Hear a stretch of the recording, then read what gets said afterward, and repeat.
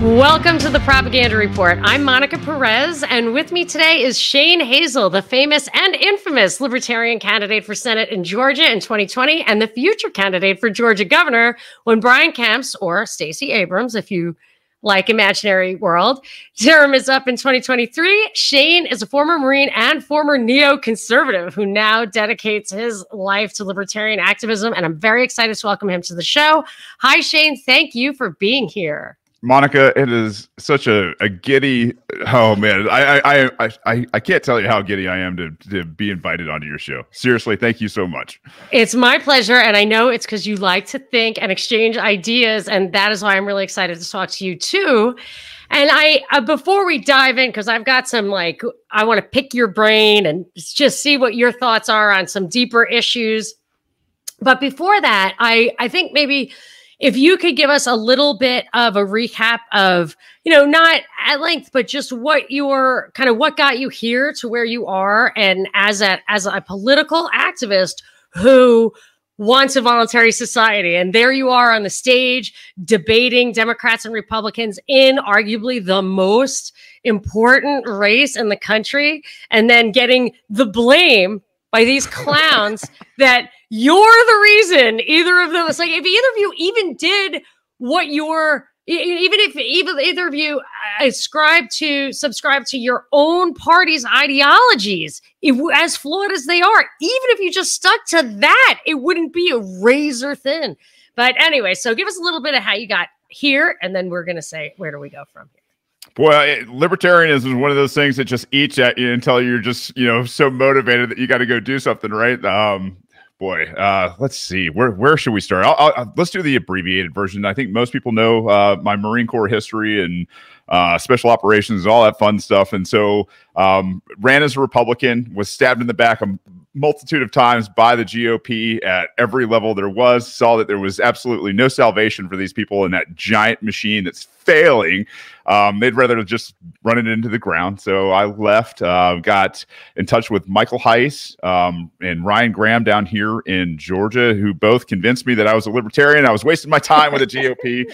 And said, why don't you come over here and do something real? And so I said, yeah, man, cool. I don't think we're going to win at anything, but I think we could probably, change course a little bit. And so I did, and showed up at the Libertarian Convention down here in February of 2020. And they're like, hey, why don't you be the Senate candidate? And I was like, really? We're just going to come test the waters as a U.S. Senate candidate, huh? So yeah, I guess, I knew it was going to be a super important election. I will tell you, Ryan Graham said, hey, man, I've seen what you've done. And in terms of the Republican, the GOP with at the time, my podcast was The Rebellion and now Radical. And he's like, if you put in half the effort into, a Senate run, I think we're going to do okay. I said, look, man, I'm a full-time dad. I've got, full-time show, or I should say, show that I do a couple times a week on top of a mountain of other things in terms of, real life. And I said, this is going to be my hobby. And he's like, cool. So, I was going to ask you that, how do you find the time? I mean, I find it stressful because I have 3 teens. I don't work outside of doing the podcast and stuff, but it can, just like political stuff, it'll just expand to consume all of your time. Yeah, you can't let it. It's a delicate balance. There's weekends are reserved for nothing but family now. I got to run my own campaign, and for us, we were fairly well insulated from COVID, just because we're up here in the mountains. We homeschool, and so we're trying to homestead and everything else. So it's all about not being impacted, and then thank God we weren't heavily impacted by this whole thing. But the balance in trying to do this all with family and a real life outside of this, you come down to ROI. What can you do? And these little things that people look at for God knows too many hours a day. These little computers in our pocket. Hey, I can reach people there. I can reach them with a podcast. How do I do more of this? And so COVID hits, and everybody's looking at their phone even more. And I was like, man, we got this. So I ran my own campaign. I diverted funding to charities and my local businesses and all that kind of stuff. And I didn't take campaign contributions. And without spending a cent, we sent Georgia into a runoff. So it was kind of proof positive of the concept that I had is like, we need to do more. We need to do more virtual. We need to be in people's, back pocket every time they turn around, they're looking at their phone, whether it's a program or a tweet or Facebook or whatever. Just be in front of people, be personable, show some humanity, share some stories, and by all means, talk about what's relevant. Talk about the lockdowns, talk about it crushing people's lives. And when you can do all these things, there's a sweet spot, and it came together beautifully. And that was really my entire intent, is shove this thing into a runoff. We're going to have the primary, and then, obviously go into the general. If I can get this thing to go to the runoff election, we're going to make national coverage. On top of it, the other Senate race in Georgia in the same year, which never happens, was also going to a runoff. Yeah. I was like, man, the stars are aligned for something extremely big here. And so that was the goal. And we hit it, crushed it, sent them into the runoff. And with that, garnered the ire of the GOP across this nation. They're still figuring out, this guy, Shane Hazel, he cost us the election. I'm like, man, that just infuriates me. And you've probably heard of this. Garland Favorito, voter GA in Georgia, is prosecuting a case or pushing a case that to inspect the ballots because of the funny business in November, although neither he nor I voted for Trump, but we still just want to look at those. And for me, I want to see the down ballot races like that race. But no matter what, the fact is that these guys, I've been watching this election integrity stuff for a long time. And Garland, it's so funny because he doesn't like the Republicans or the Democrats either. He's always defending some like awful person who doesn't deserve it at all. But it's so clear, even I, who thought that Senate race was so important, much more important than the Trump-Biden thing. Yeah. It is absolutely 100% their fault. And if they only stood by their own stated principles, like my father was a traditional conservative, not a neoconservative. And people ask me, were you raised libertarian? I'm like, actually, I was, because that is what that was. Right. But I want to touch on one thing that you said about being a homesteader and a homeschooler and also doing this. That really speaks to something that I've kind of concluded after all this time. So I used to have that radio show in Atlanta on WSB on the weekends and just did basically what I do now. But in order to connect with people, I really focused on putting the Bill of Rights as the context for my conversations with them. So I believe that there are false flags, and the reason there are false flags is to get you to think that the world is a different place from what the founders set up, or that human nature has somehow changed so that these principles of law and liberty are no longer relevant. So I tried to keep it in that sense of the Bill of Rights. But as this COVID thing has happened, and I realized it's much more real than that, in that you can't just talk about liberty. You have to have that. You have to assert it. You have to assert the autonomy. You can't have liberty in the context of tyranny. You must assert your right to grow chickens, I say, and defend your land with guns. So you have to assert it by being able to do it, in my opinion. But there's another wrinkle, and I hated to admit it because I will hate to have to do it. But because we are occupied by this force, this I would say an occupying force, this post-constitutional government that claims legitimacy, they are occupying our land. So we actually have to go fight them on their turf, I hate to say it, in the halls of power, to make sure that we hold the line and don't give up gun rights or rights to have chickens. I mean, rights to homeschool. So I feel like your holistic approach to parenting and life is a natural to include fighting that fight, not just the fight with soil and your self-defense, but that fight in the civilization, in the world of laws. I think it's very natural. And I feel like it speaks to kind of the personality that I've seen you demonstrate during those campaigns. Yeah. Cut out for a little bit of your question. I think I've got most of it. The idea that you, like, when you said, like, how do you find time? Like, I just don't sleep a ton, right? Like, I'm always like, I work, like, just whether it's on this, whether it's real work, whether it's family work, whether it's homesteading, like, man, by the time the end of the day finally comes around, I'm done. The idea that you have to go out and make contact in your civilization, your society, your little home, right? With the people who are executives, which I think is really the kind of the key. Like I moved to this Cherokee County up here in North Georgia, and the first thing I did was like, "Hey, Frank Reynolds, the sheriff. I'm Shane Hazel, and this is what I'm about. This is what I'm doing. Maybe you've heard of me, maybe not. I don't know, and I don't care. Like there are some things that are going to go on up here. I'm out of the way. I'm not hurting anybody. I'm not taking their stuff. This is what I expect out of you as a sheriff."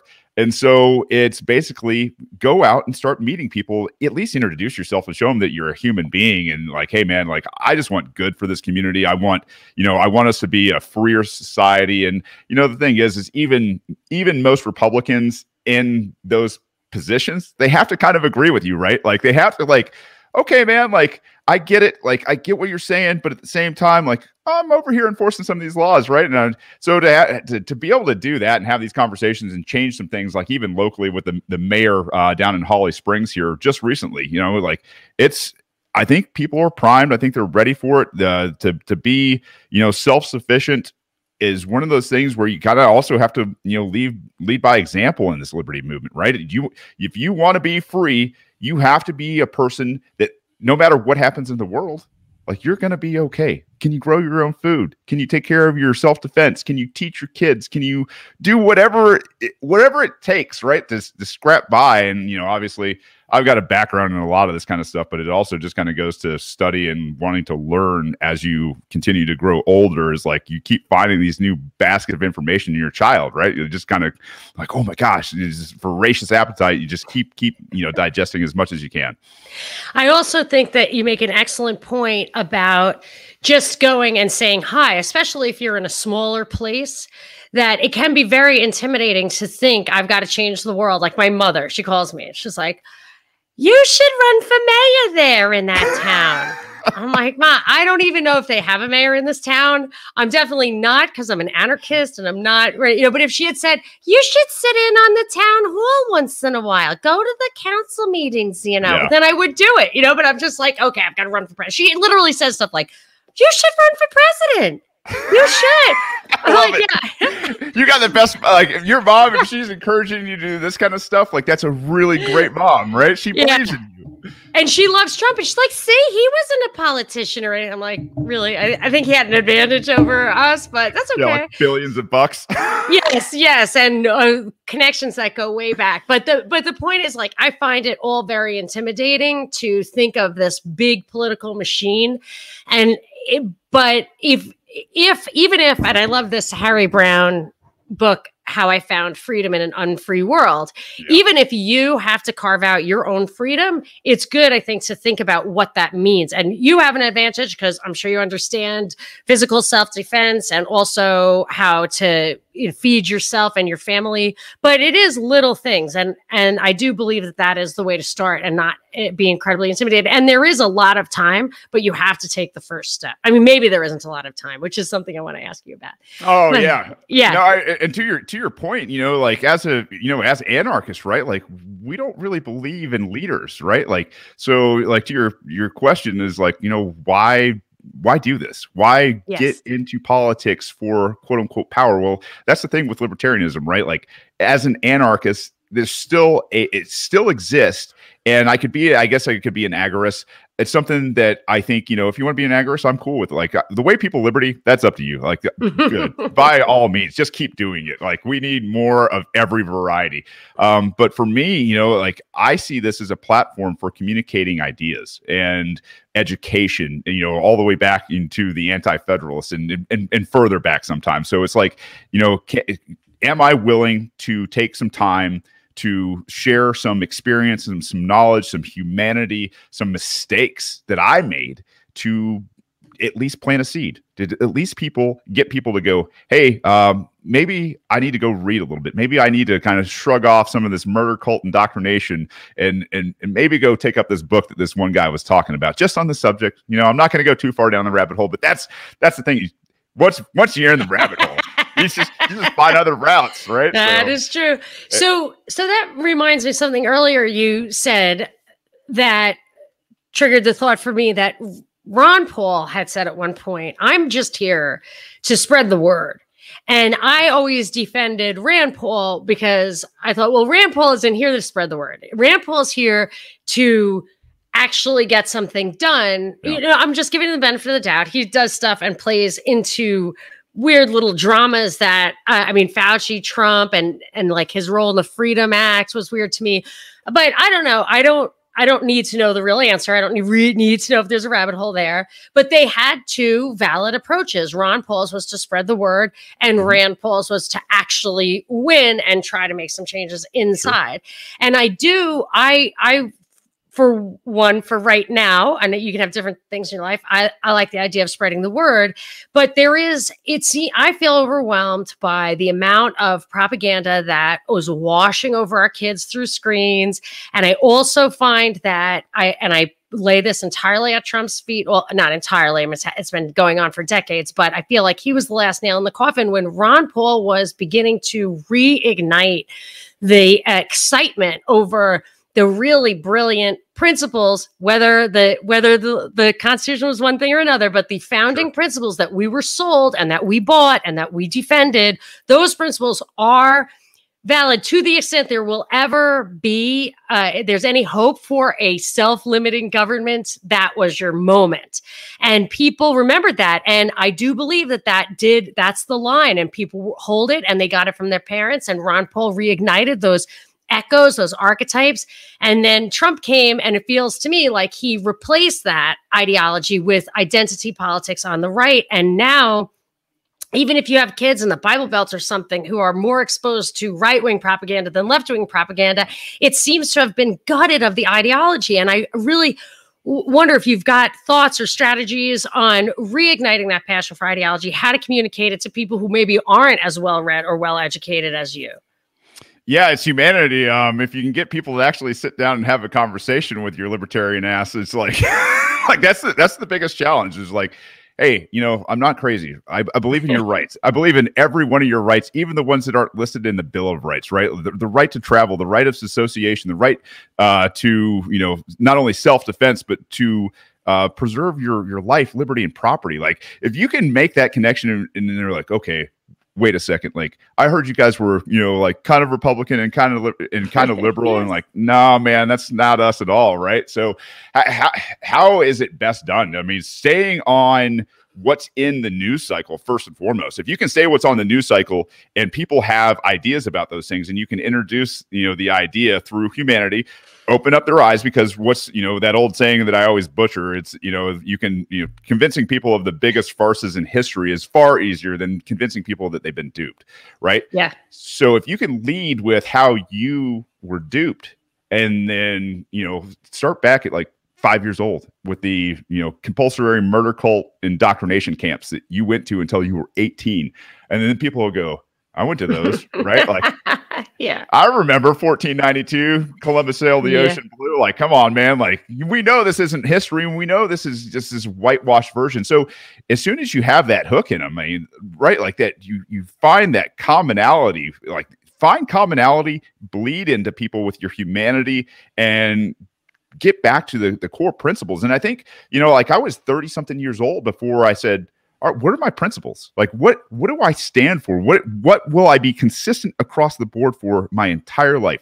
And, at first it was peace, liberty, and free markets. And I had to boil down free markets once I just realized it's like peace, liberty, and consent, right? So once you start to talk about these kind of things, I've just found inroads. If I can get that toe in the door, think about how long it took you to really become a full-fledged, like, anarchist, right? Yeah. It was hard. It was like you had to swallow a ton of pills. I don't care if it was the Constitution. I don't care if it was, the American flag and the Pledge of Allegiance, or the Chief Justices. I don't care what it was they told you in the murder cult indoctrination camps. Like, you had to swallow some really, really hard pills over time. And all you're looking for in these initial encounters is not a full-fledged, hey, man, I'm a libertarian. It's, we read a book. We listen to like this, because if you like this thing that I'm talking about, I've got a world for you that you've never heard by design.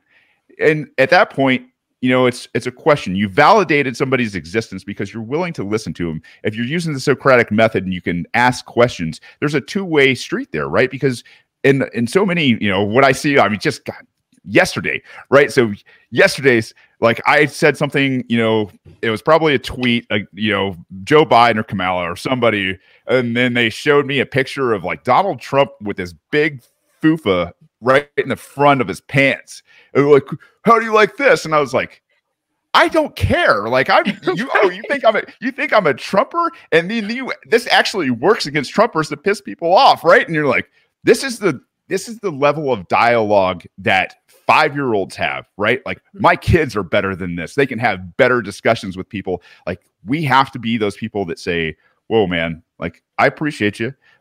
You're a human being. I'm a human being. We've just experienced, life in different meat sacks. Like, let's just talk about some things and find our humanity. And then, at the end of the day, like, at least we can sit there and say, hey, man, at least they're a good person, right? Like, they might not have it all figured out. Like, I don't have it all figured out, but that's the key for me, is just go in there and find some humanity and get that toe in the door, because the rest will take care of itself. That was actually, you touched on something that I noticed, and I really got burned with this in a way that other people don't always get. Because when I did that radio show, it was a call-in show. Yeah. So you don't realize how casually you can say stuff, especially if you tend towards partisanship or strong ideology, and you end up saying things about cops or teachers or liberals or anything. And right. And all of a sudden you realize that you've just generalized in a way an individualist should never generalize, even if it's about political beliefs. And then if you understand, so I would be burned because they're cops and teachers in my own family who work for the government, who listen to my show. I'm like, why would you listen? A lot of cops listen to my show. Why would you listen to my show? Well, obviously they have a different perspective. They're taking their approach. And I feel like even with teenagers and stuff, they're really bombarded with the identity stuff. The identity stuff does not work if there isn't some truth in it, like Columbus. And I mean, just to think about what happened to the Indians, the American Indians, Native Americans, or slaves or colonized people or indigenous people. And even, I mean, this is a hot topic, but I look at like the way abortionists talks about, like they stand in the way of progress, or they're not human beings yet. And I try to say, these are atrocities that have been committed in the past that look at the political power that will stretch for centuries because you have not gotten your values straight. When they pull down a statue, they might build a statue of you. And 100 years from now, when they pull it down, are you going to be happy, that for what it was that you stood for? Or would you rather them not build a statue for you and you be able to make your argument to St. Peter? Yeah, no, I'm with you. Don't use money that was taken by force and coercion to ever make a statue of anybody. Well, somebody could make it for you, but it's funny because I guess my husband said to my son, like, the worst thing you could ever be is famous. And my son said to my husband, that's what mom said. You don't want statues. Too wise. Do not want statues. But be careful what you are pursuing and make sure you treat yourself, because the winds can change very quickly and you could be on the losing end of that. And I think maybe that is also a way to appeal to kids when they see that. Like, why would somebody who was so celebrated back then have such twisted morals? And in my view, it's because they weren't thinking hard enough about it or didn't have the courage or had something else going on. So maybe that is a good way to appeal to the kids, because they're very sensitive and they're very anxious. The kids these days are very anxious. So they have fear. Yeah. So it would be nice to say, you don't have to be afraid. You're in complete control of what's important. And that's your value system. And if you know how, I mean, the food growing thing, literally, like if you had grass, my family is originally from Brooklyn. I was from the suburbs. But just having grass made you a hick. So we had no access to anything that would grow anything. Yeah. It's funny, when I get just talk to you about, my carbon footprint in the world, and I'm like, don't you live in a city? Like, you guys destroyed all the natural habitat of everything. right? Like Right, right. Oh, that's the thing when people talk about infrastructure plans and low interest rates and subsidize anything. I'm like, you know what? If the government stops spending the money and stops subsidizing movement, the price of or even subsidize the extraction of fossil fuel with the wars in the Middle East, the prices of fossil fuels would be so insanely high. You would never burn it in your car. Like you would never do that. And I just never understand how. I mean, they're just not thinking it through. Some people will think it through, but not too often. Certainly not in the propaganda. But yeah, keep going. Please talk. Oh, I was going to say, also to your point about, some of these ways to help people get these really awful pills down a little easier, right? Especially with people like teachers and anybody who works for the state, cops, military, whatever. Listen, the rank and file, like I was them. Like I was that guy in the military that was the rank and file that knew nothing more than American Star Spangled amazingness, right? And when you were willing to die for that.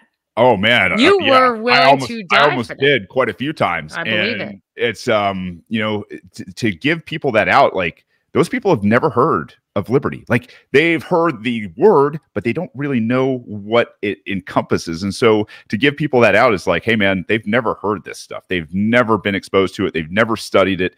Like this has been kept from people on purpose by the murder cult for very good reasons, because when people know this stuff, man, they're ungovernable. You can't govern people that know this stuff. Yeah, that is a very interesting point. And I love my father to death, but he was a sailor in World War II, and he was a truck driver, and he was a butcher, and he had a gas station, literally. So no, he's total libertarian, but he cursed like a sailor, and although he would really roll over in his grave to realize that he taught me how to curse like a sailor, but I stopped doing it in my regular free podcast feed because somebody wrote to me and said, I want to share your show with people in my church, with teenagers. And you have a very simple way of explaining these principles of liberty in the context of things that are going on right now. Mm-hmm. And it was like the first time I ever thought, wow, I think I'm going to have to curb my language just in order to be able to reach out to those people who just haven't heard it and really need to hear it. So that's a very hopeful thought too. I mean, I feel like there are barriers put up, but I think you're right. If you talk to them, some of them, maybe even just one person might hear you. Yeah, you're not wrong. I mean, I get a lot of flack for swearing. I love profanity. Oh no, yeah, go for it. I love it too. As a Marine, I won't cuss on your show because I don't want you to have to edit it for your audience or anything. It's like the icing, right? Like I'm not doing it to be mean all the time. It's just like there is a vitriol reaction to what this murder cult does, right? And like, yes, guys, listen, I'm not them. Like, I don't want to point guns at peaceful people and enact war crimes ever. Not here, not there, not anywhere. So if my cussing can open a door, right? Yes, and say, yes. Oh, you're offended by this? Let me show you something that you'll really be offended by, right? And with liberty, you don't want to control other people. It's the last thing you want to do. Not to mention that the art of vulgarity, I actually never hear you curse or swear because it's vulgarity. This is the thing. Like I'm a Catholic, and Catholics draw this distinction where you're not allowed to curse, like damn you to hell, or swear, like call God's wishes. But all the vulgarity is totally fine. That's why someone had to tell me about, like, it was like a Protestant church. Like, we can't listen to your show.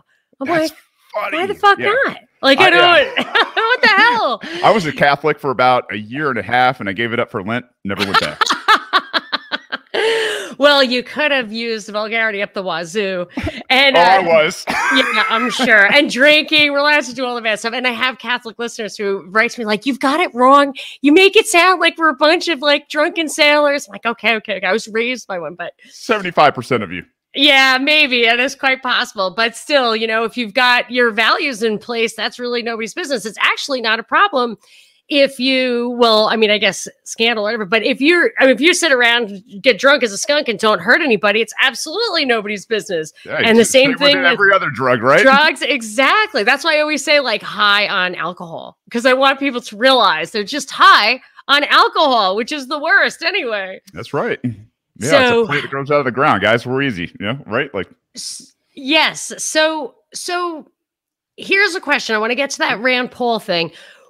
how do you, I mean, do you see a path where you can use both the like internal, I'm taking care of my family and I'm growing stuff, and the kind of outreach thing where you talk to people or run for office or whatever? Do you see a path from here to there, how we could actually get people on board with a voluntary society and move towards that? Or, I mean, do we have to have a revolution first? No, I don't think we do. I think I'm kind of the guinea pig again. And this, like, I'm like, hey, I really don't need society, but here's the thing: is I also have a responsibility because I've seen some things, right? Like, there's some corrections that in my past I need to atone for. There's going overseas and doing the murder cult's business. There's something in me that is like, hey, like I've got to probably spend the rest of my life atoning for this to make sure that some poor kids or some poor fathers or anybody else doesn't suffer at the hands of this government, either here or there. So I think that's really why I'm doing this in the first place. So I think there is a path. I think especially through executive offices. I think we're a post-constitutional republic at this point. I think the Constitution is an amazing tool to help people who are, especially on the right side of things, go, oh yeah, you know what? This is what it says. He is right. He is well studied, if not an expert in the Constitution and the Anti-Federalists and the Federalists. Let's listen to a little bit more of what he's talking to say, or what he's saying. So if I can take mayor's offices and I can take sheriff's offices and I can take governor's offices and damn be, DC, I can sit there and start having conversations about nullification. I can start it. And what the thing is I can relate it all back to that Constitution. So if it even gets us back to, I don't know, like a minarchist type society, I'm cool with that in my lifetime. Like, yes, I've done something right. Like, your rights are recognized. I'm cool with that. Like, they're not out here fleecing us for, our income. I'm okay with that. Like, if I can get rid of civil asset forfeiture, if I can get rid of the drug war, if I can get rid of, nonviolent crimes, if I can do all of these here locally, there is a path. It's just to say, okay, guys, I know you like what we're doing now, but let's talk about it even further. Right. Like, and I had this great conversation with this one lady who's part of the Libertarian Party here in Cherokee County. And the conversation was something I just don't know how we do this with police. I was like, well, let me explain something. Let me ask you some questions. And so I said, listen, at the end of your traffic stops, do you feel like when you see a police officer out in the wild, do you feel safer or do you feel anxious? The answer was anxious. And I think most people feel anxious about it unless they're a cop, and maybe even still then. And I said, okay, so at the end of your interactions, do they say, did you enjoy your service? How was your service today? Is everything okay? And it's just like, no, they don't say that to me. I was like, all right, so let's put policing in the hands of Chick-fil-A, right? Let's put it in the hands of somebody that really cares about their community, that really has to perform to get paid, right? The entire attitude changes. It's like, minimally for ROI, what do we have to do to please our customers, right? There are examples of that. There are towns that have a sheriff or a cop who is like that. I've seen videos of them talking about, hey, nice gun. Yeah, exactly right. And you're like, that's the entire conversation right there. I had a convert and said, you know what? I would much rather have Chick-fil-A in charge of the police or any local organization. So I agree with you, of course, that like the voluntary thing, and it would just be a voluntary. I mean, I think self-defense, the idea of mutual self-defense is totally overblown anyway. Like individual self-defense, the absolute strict four corners of your private property is probably 99.99999% of it. And if you're not antagonizing people, Iran's never going to nuke your farm. Yeah, nobody's touching you, right? No. We're good. Yeah, I'm all with that. But the reason I said like there are examples of that, of like the little small town cops who are agreeable or, recognize that your right to self-defense augments their ability to do their jobs. But the reason I was saying that is that you were saying, yes, I could be a minarchist. And that was a question I actually didn't, vet with you in advance. I have a long list of things I wanted to talk to you about. But this was what I was going to say. Would you... it goes to the judicial review question. So you were having a debate. It was Michael Nickens, maybe on your podcast. So I didn't listen to the whole thing, but I listened to a lot of it. It was good. Listen to that whole thing, man. I'd give you a medal for listening to that. That was super tough. There was a lot of cursing after that one. So no, but one of the things was that I thought it was amazing to me because I've had this thought and I was surprised to hear you say as the one thing where you thought the Constitution took the fatal step, exactly what I think is judicial review, that the Supreme Court asserts this authority to assess Congress's right to pass their laws. It defies it defies logic. It defies the logic of the separation of powers. Wouldn't be separation of powers if one of them has total control over the other. And there's no enforcement mechanism in the Constitution. So if the Supreme Court says this law is wrong and tells the executive's method, he can execute laws, but he can't force states to execute laws. There's no mechanism and I uncovered this in my interest in how flawed the judicial review is, until the Department of Justice was created. Guess why?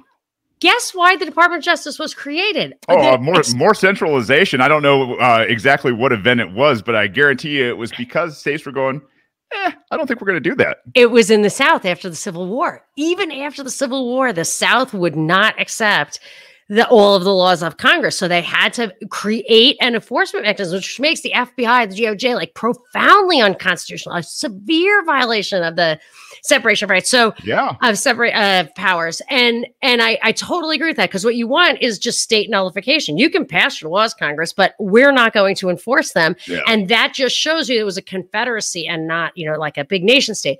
But my question to you was going to be, if you could go to the moment before that, and then I couldn't ask the question because the moment before that led to that moment, and every moment before always leads to the next moment and the next moment and the next moment. And here we always will be. Right. But if there were a way, which I don't think so, which is why I'm an anarchist, that there is no way for, you'll like this, that it's just that the idea of self-limiting government, that is the utopian fantasy. That is not voluntarism, self-limiting government. But if you could have it, would you accept the Constitution? And I would accept the Constitution if it could, I would take that compromise.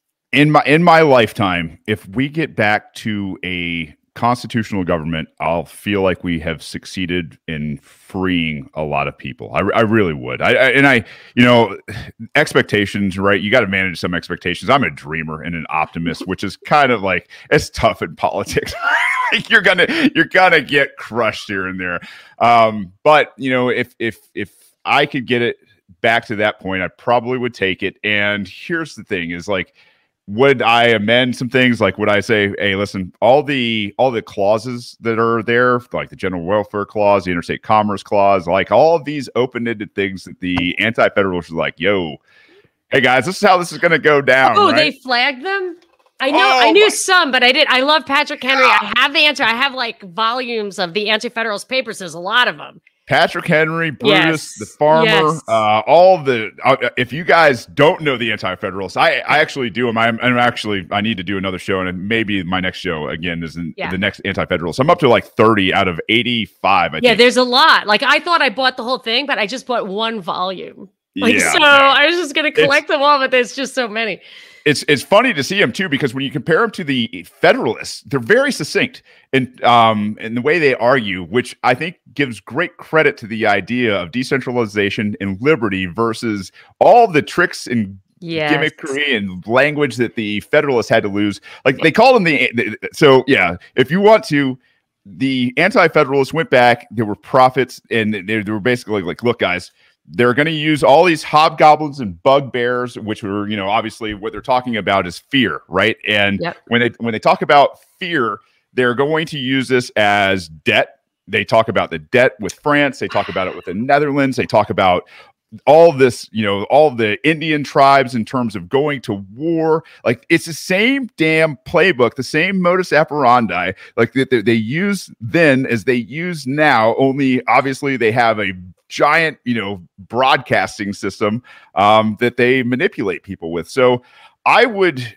accept it. with some changes, but yeah, I mean, in my lifetime, if we get back to the fact that we all have rights, I mean, that'd be a cool thing. Yeah, just restoring the Bill of Rights, I would accept that. And I agree. And the thing about the Constitution, the Federalists versus the Anti-Federalists, the Federalists were promoting the Constitution. The Anti-Federalists wanted to retain the Articles of Confederation. I think, as you and Pete Q were saying, like, there's anyone who doesn't know that the Constitution was a coup just doesn't know history. I mean, there was no mechanism to replace the Articles of Confederation. There just wasn't. That was the foundational document of the nation, to the extent it was a nation, the Confederacy. And that's that. If you destroy that, you destroy the Confederation. And what were you told in school? What was, like, seriously, what was the one sentence in your history book? Everybody knows it. I don't know. The founders were, George Washington was the first president. The Articles of Confederation were didn't work. Yeah. Yeah, that's it. That's all they ever said about the Articles of Confederation. You're like, all right, I got you guys. That goes to the fundamental myth of our time, which I've said before, and I'll say it again. Like let's say it's true. Not sure it's true, but that in the Middle Ages, it was like unthinkable to question the existence of God. Like, it was just, people would be like, what? But now it's unthinkable to question the necessity of government. People are like, oh, you're an anarchist. Everyone just kill each other. That's like what you had in that debate with Nickens. It was like, I just don't know why you want everyone. They can't control themselves. They're all going to kill you. It's like, of course, that's why I want my guns back. The government's the problem. The government's the reason I can't defend myself against all the people who want to kill me. And by the way, most people don't want to kill you. There's this other thing, right? Like, well, most people don't kill people on a daily basis. Right. No, because it doesn't work in the long run. What are you going to get? Then they're not, the real trick is to enslave them, which is what the government does to us, because you just kill, but it just doesn't work that way. Anyway, most people find that they don't have the power to dominate other people. So they don't want their own chickens. Yeah. And so they also avoid, retaliation. They avoid putting themselves in danger. And it's much easier to sit there and go, hey man, like, maybe I'm even a little short. Could you extend me a little bit of credit and depend on people's good nature? Like, most people are good people.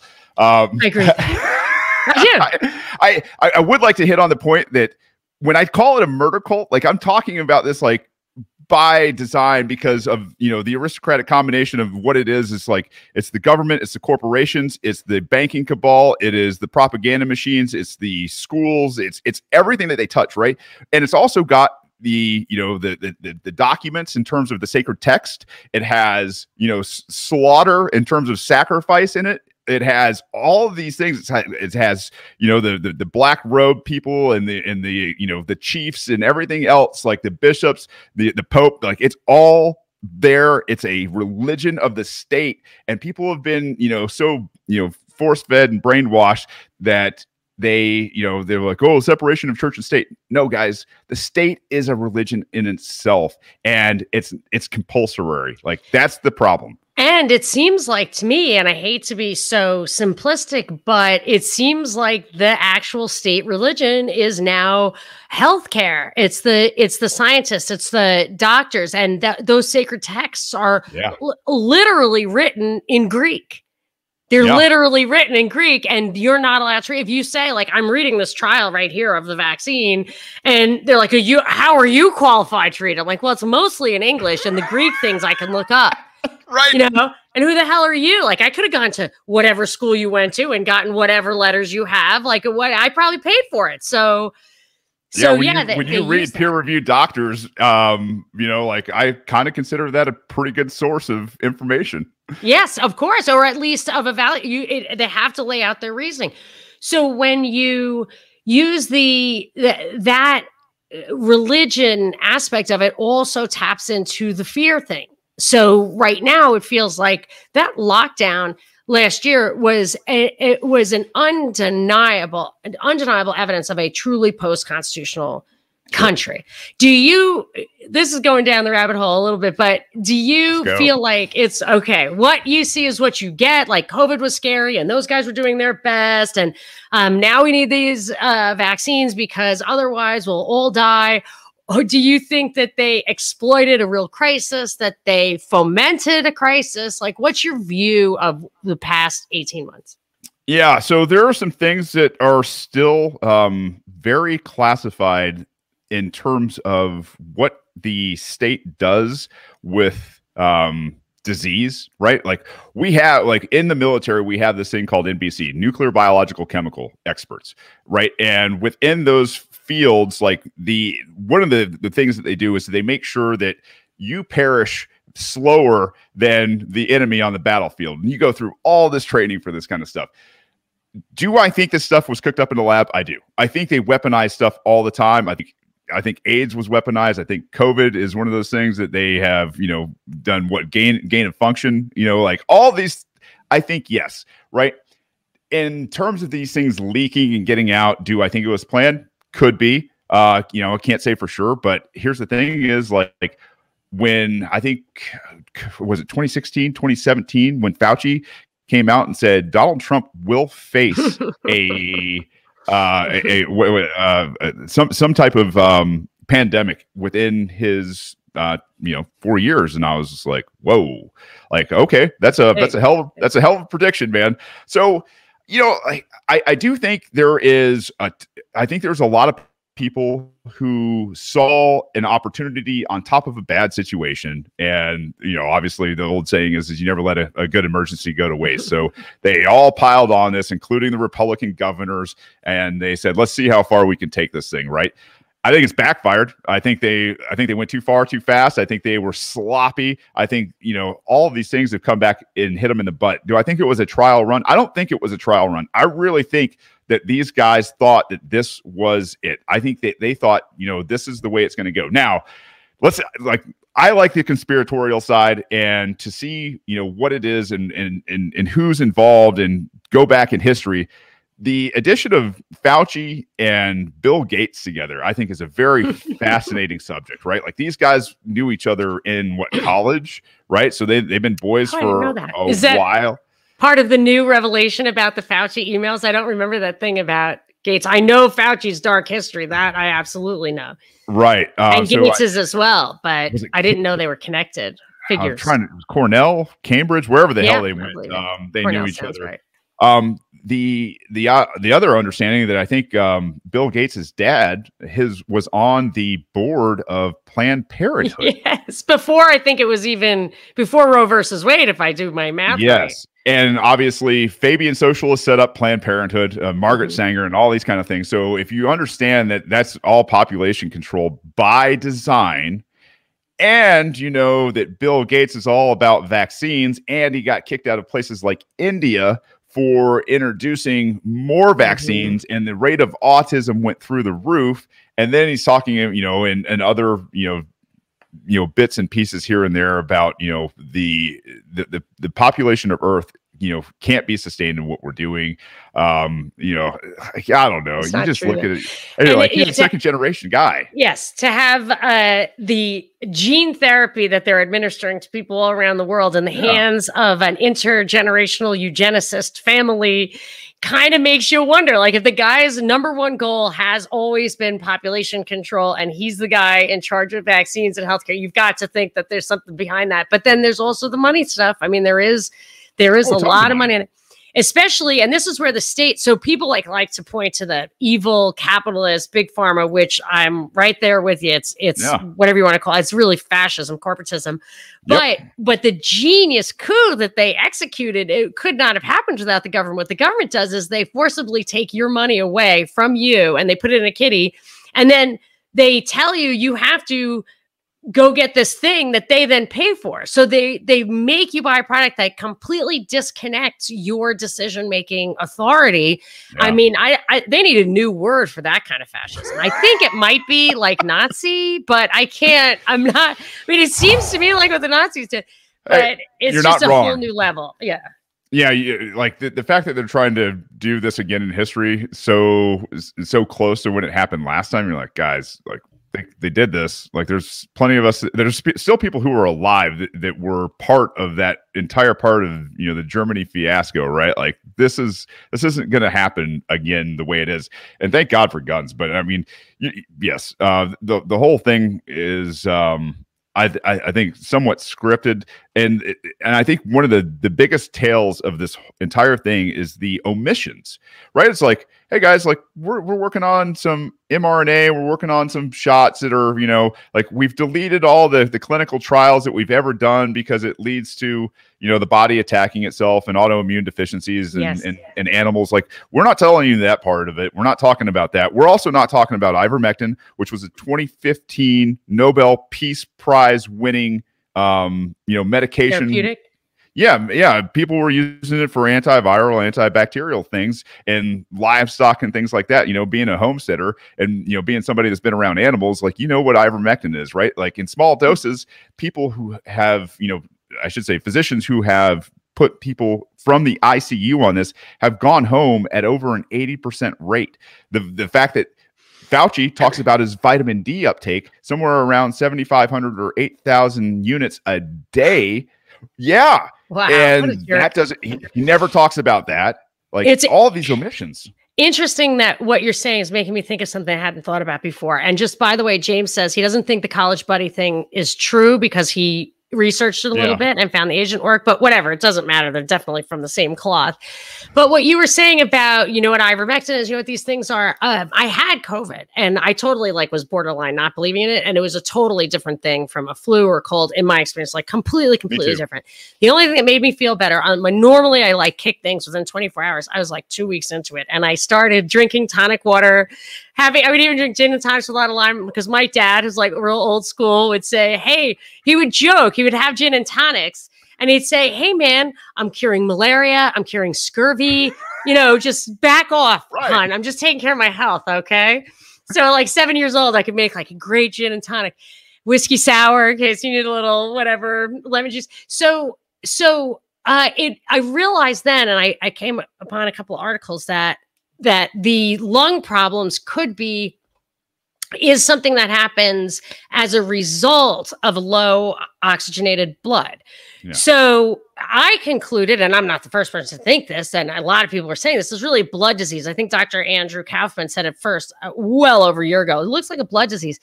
If they allowed us to think that, so they call it respiratory disease instead, but if they allowed you to think of it as a blood disease, people who understand things about natural medicine or natural remedies would have approached it differently. Instead, we're all thinking that it's a respiratory thing, or a localized viral episode, which would have a very different, that's you're washing your hands all the time and wearing masks. I think that stuff maybe even be a deliberate wrong direction because they really want to sell us what they want to sell us. Now, and I did want to, as a follow-up on that, is say, so I see the money and as a thing, I don't usually go to the money first. Do you feel what's the true nature of power in the world today? And are they after money? Are they after power? Is it, some people go as far as transhumanism. I know I'm called a conspiracy theorist, but I don't even have my mind around transhumanism or aliens. But what do you think it is? Is it money? Is it power? Is it world government? What's your big picture? So I obviously understand the lens through some different, or I should say, kind of just my reality, right? The way I look at things, a lot of it reverts back to the military and maybe even post-military. So in what I see is you've got a population that's aging right now, a huge population. The baby boomers are aging out. And that means they're starting to collect Social Security, Medicare, Medicaid, all these programs that are, obviously bankrupt. And as a veteran, I see the similarity when you go from an asset, right? A government asset. So for us, when you get out of the military and you're now a veteran and you go to the VA, you're a liability. You're not in the asset column anymore. You're a liability. Here's your pills, man. Take this pill salad. You probably don't need any of these things, and they're probably going to do, some really bad things to you. But here, go take this. And at the end of the day, if you guys die, we really don't care, right? That's really the kind of that's what I've seen in my own life. So if I apply that to the aging senior citizens in this country, and now they've gone from paying in on taxes now to being a net drain on taxes, and they're no longer a contributing part of the workforce, you're looking at liabilities of the state, and the state's just going to sit there and go, boy, we got a lot of liabilities, guys. Like maybe we should take them out. Maybe we can give them shots. Maybe we can house them up, and torture them, because let's face it, torture and isolation is a big form of torture, right? Like to feed them all this different information, to make them kind of, psychologically crazy on top of, deprivation of a year. Boy, you can get people to do a lot of things just to get back to quote unquote normal, get your rights back, right? Here's this injection. So what if, right? What if, in 9-10 months from now, after people have got this injection, autoimmune deficiencies start happening all over the place. I mean, we've all heard what it does to women and the menses cycle and everything else, and you're just like, boy, like if this is somehow even contagious after that, you're like, nobody knows. Yeah, that you're answering a little bit of the kind of follow-up question I wanted, which was if, like, when you talk about, okay, the state looks at it as an asset versus liability. Yeah. I think it's easier for me to get my mind around it as a microcosm of like maybe a state not as giant as the United States or whatever that, the octopus of world power, and think of it more on a local small level. And once you bring in that population control element, there's a person who's hook I can hang that on, which is Bill Gates, for example. Yeah.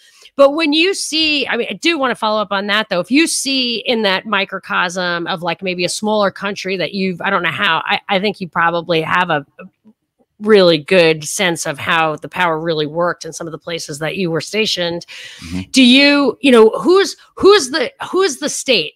The state, c'est moi, right? The state is the person. The state is Saddam Hussein. The state is whomever. Is that how it works in the Middle East and some of those small countries? Is there a person or a family who is the state? And do we have the equivalent of that? Because that would give it more of that kind of agency.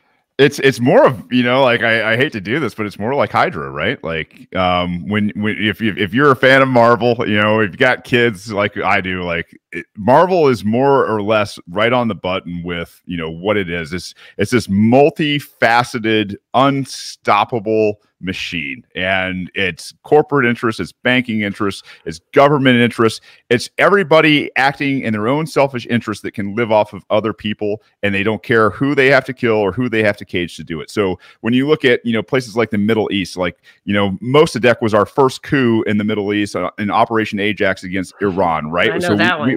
We went in. The CIA helped out the UK because BP was having trouble getting the oil from underneath Iran's sands, and they're like, we're going to cut this shit out. And ever since, that's been the entire driving force for the distrust and the animosity between us and them and the UK and them and everything that's going on in the Middle East. So when you look at it that way and you say, hey, you know what, Saddam, yeah, as Scott Horton would say, clean shaven chin, guy in the Middle East. Yeah, he's a monster and everything else. But here's the thing: we backed him. We gave him, the gases that he used in Anfal and everything else, where he slaughtered tons of Kurds and tons of Shiite and things like that. Anybody that's a problem, like Syria, maybe we're not getting a pipeline through. Let's go in and do some war crimes, right? Like the international community is withdrawing from Syria. I'm going to gas my own people. No, I don't think that makes a whole lot of sense. Gaddafi, a lot of people talk about, how he wanted to get Africa on a gold standard, and they're like, nah. Not to mention, he's also kind of like, I don't think we should probably be running, these guns and everything else from here to Syria, like. So, yeah, it's more or less who are the players behind the scenes, and it's everybody, obviously the banks, I think, are probably the biggest part of what goes on because, what's the old saying from Rockefeller? If I print the money, I don't care who makes the laws, right? So, yeah, I think that's very illuminating. And I always thought of I thought of the banks, finance, defense,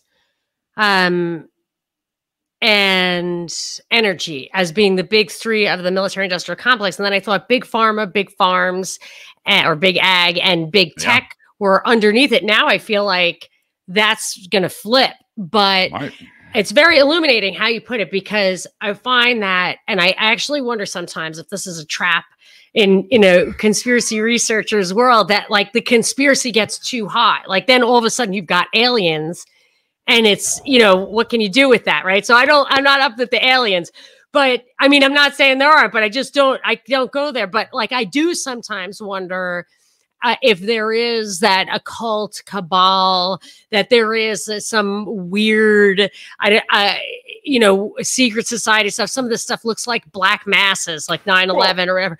But maybe it's as simple as Jeffrey Epstein's island. I mean, what the hell is that white and blue brick building on it? You're like, what the hell? Like, if I had billions of dollars, that's not what I would do. And I know different strokes for different folks, but Jesus Christ, like, we know that guy's a pedophile. We know everybody associated was a pedophile. Like, these guys are monstrous thieves and murderers. And like the fact that, everybody's like, oh, they're different, the Democrats and the Republicans. You're like, dude. Do you see? I know that's ridiculous. But even with that, like, you're down to earth. It's that's I try. Really crazy. It's only down to earth, like from the 60,000 perspective, but feet perspective. But the down to earth thing being that it's like, it is ultimately money, power, relationships, desires. Like even the Jeffrey Epstein thing. I imagine if you are worth billions of dollars, you own countries, you really don't have to follow laws. Maybe you are literally sit around thinking of ways to satisfy a deeper and deeper appetite. I mean, it is quite possible that that's what that all is about. And it isn't anything about sacrifice. Or maybe you fantasize or actually tap into, I don't know, a magic, a power. I'm not even going to the magic. I'm just saying like that you think, because they do rituals. These secret societies do rituals, right? So why do you do rituals? Either to get real power or to make it look like to other people that you have tapped into some supernatural power. So, well, not only that, but like when you really understand like the history of religion too, right? Like I've been telling my listeners about this book, The Immortality Key, that some of my readers turned me on to. The hijacking of religion at Christ, right? Like unbelievable what they did in terms of taking psychedelics away from people and sterilizing the communion and all this stuff. Like, you're just like, once you've done some psychedelics, right? And I mean, be safe, like do drugs like an adult if you're going to do them. But once you've done some psychedelics and you understand like, oh shit, like they're hiding this kind of stuff for a reason, right? Because once you see it, you can't unsee it. So you start to go, okay, well, yeah, you know what? Maybe the occult is real. Maybe the fact that they have a whole bunch of stuff locked up inside the Vatican, that this guy, Brian Maraska, I think is how you say his name. Super, super smart guy. This whole thing, you're like, everything's been a lie. Like everything is been a lie from the very beginning from these people, including your favorite religion. And you're just like, holy cow, So, to understand, to your point with aliens, Paul Krugman being the economic advisor to Barack Obama when he talked about spurring the economy by faking a alien invasion back in 2008, 2009. I think Bob Murphy and Tom Woods did an entire show on Contra Krugman about the whole thing. And you're sitting there going, all right, we got a Space Force now, and they're releasing documentation on off-world type vehicles. And they're prepping society for maybe a alien war. And you're like, man, you sound like a crazy person. Well, here's the thing is, these people have suppressed everything from the time of Christ. They have told you fiction after fiction after fiction that is provably false. And you're sitting there going, yeah, all right, I'll be crazy. You can throw stones and call me names. By all means, I don't give a damn. Like, when we're talking about the murder cult, there is nothing that they won't do for power, period. That is very interesting. And the fact that there is that what is literally occulted information, literally secret information, that is definitely meaningful. I mean, there are secrets. They're keeping secrets for sure. No question about it. Yeah. So, I might have to read The Immortality Key. That might be my next big book. Is it great? It's so good, and I'm telling Really? you need to stretch your brain because and to give you a little bit of a purview, like Brian is classically trained, and I think one of the Ivy League schools in ancient Greek and ancient, like he's a linguist. This guy can read everything from ancient Greek to Latin, into he'll go into Spanish or French or German. He can speak Aramaic. He can read all of these ancient texts, and he travels. And he asks the questions, and like he hasn't done psychedelics either, which is even more interesting because you're like, he wants to stay kind of away from this kind of thing, and be objective, right? And you're like, to listen to this guy go through times and places and people, and just hear him switch between Latin and Greek and all of the history. He's like Indiana Jones, only better, and it is a book that will bend your mind. I'm going to get it immediately. And that's another interesting point about the languages. I see videos that these conspirers are saying in English and nobody's watching them. I read books that are in English that nobody's reading. Imagine if it was in a foreign language. Like even I wouldn't know it. Like we're in this tiny percentage of people who know some stuff that isn't in the mainstream media. I wouldn't even know that. And think about how English is just taking over the world to the point where some countries, like their own language is a minor language. I mean, that is interesting.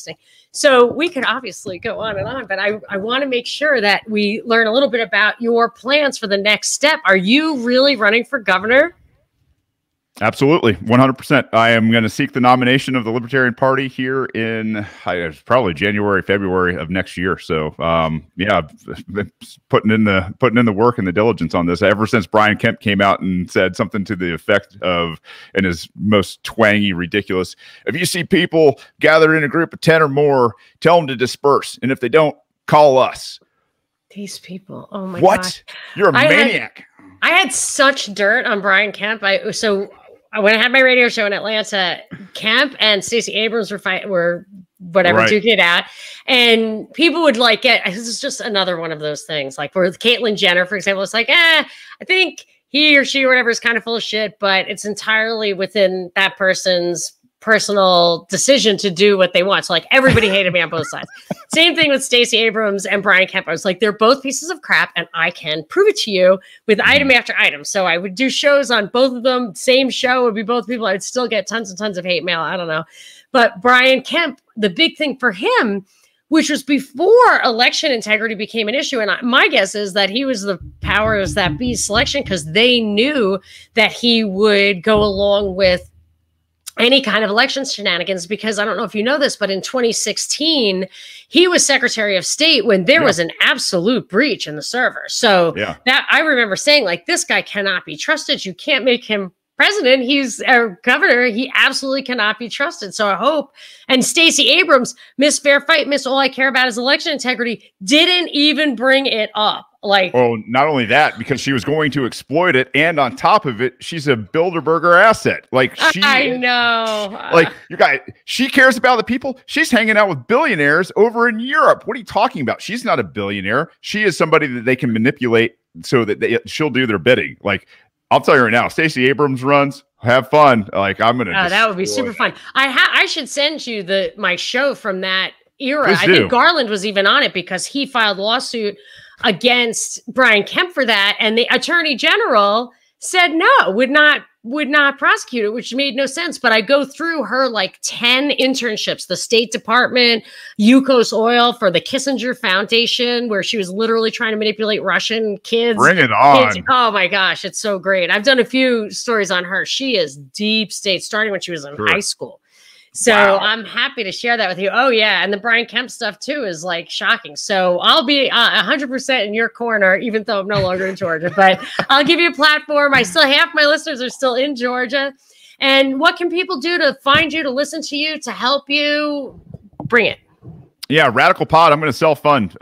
So it's one of those things where I stay away from special interests. I'm going to provide a service, and if people like it, then I'll do a lot better than if they don't like it. It's one of those things. You got to practice what you preach, right? So it's, hey, market. I'm not going to take a salary. If I am governor, we are going to push for energy independence. We're going to free the farmers to grow whatever the hell they want. So if they want to go hemp, they can go hemp, and we can start creating biodiesel. But radicalpod.com, it's got all my links. My show is there, and I'm every major podcatcher. Radical is the name of the show, obviously.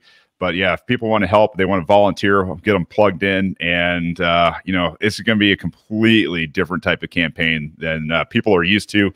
And, that's what we got to be. We got to stop trying to like gain their favor and be like them and start being completely damn different from these people. Like the scourge of the earth. Why would you want to be like them? I don't want their approval. I just want to kick them in the nuts. I am finally on that page. It took a long time for this soccer mom to say, I don't care what you think of me. You're the problem, lady. You're the fucking problem. You move if you don't want to sit within 6 feet of me. That's right. So, and actually I had you on by absolute popular demand. As I said, so many of my listeners are from Georgia and they love you. And I'm sure that you will be successful. And I cannot wait. And anytime you want to come on or anything we can do to get the word out, call to action. And we'll be listening to your podcast in the meanwhile. So thank you so much, Shane Hazel, for your time. Honored.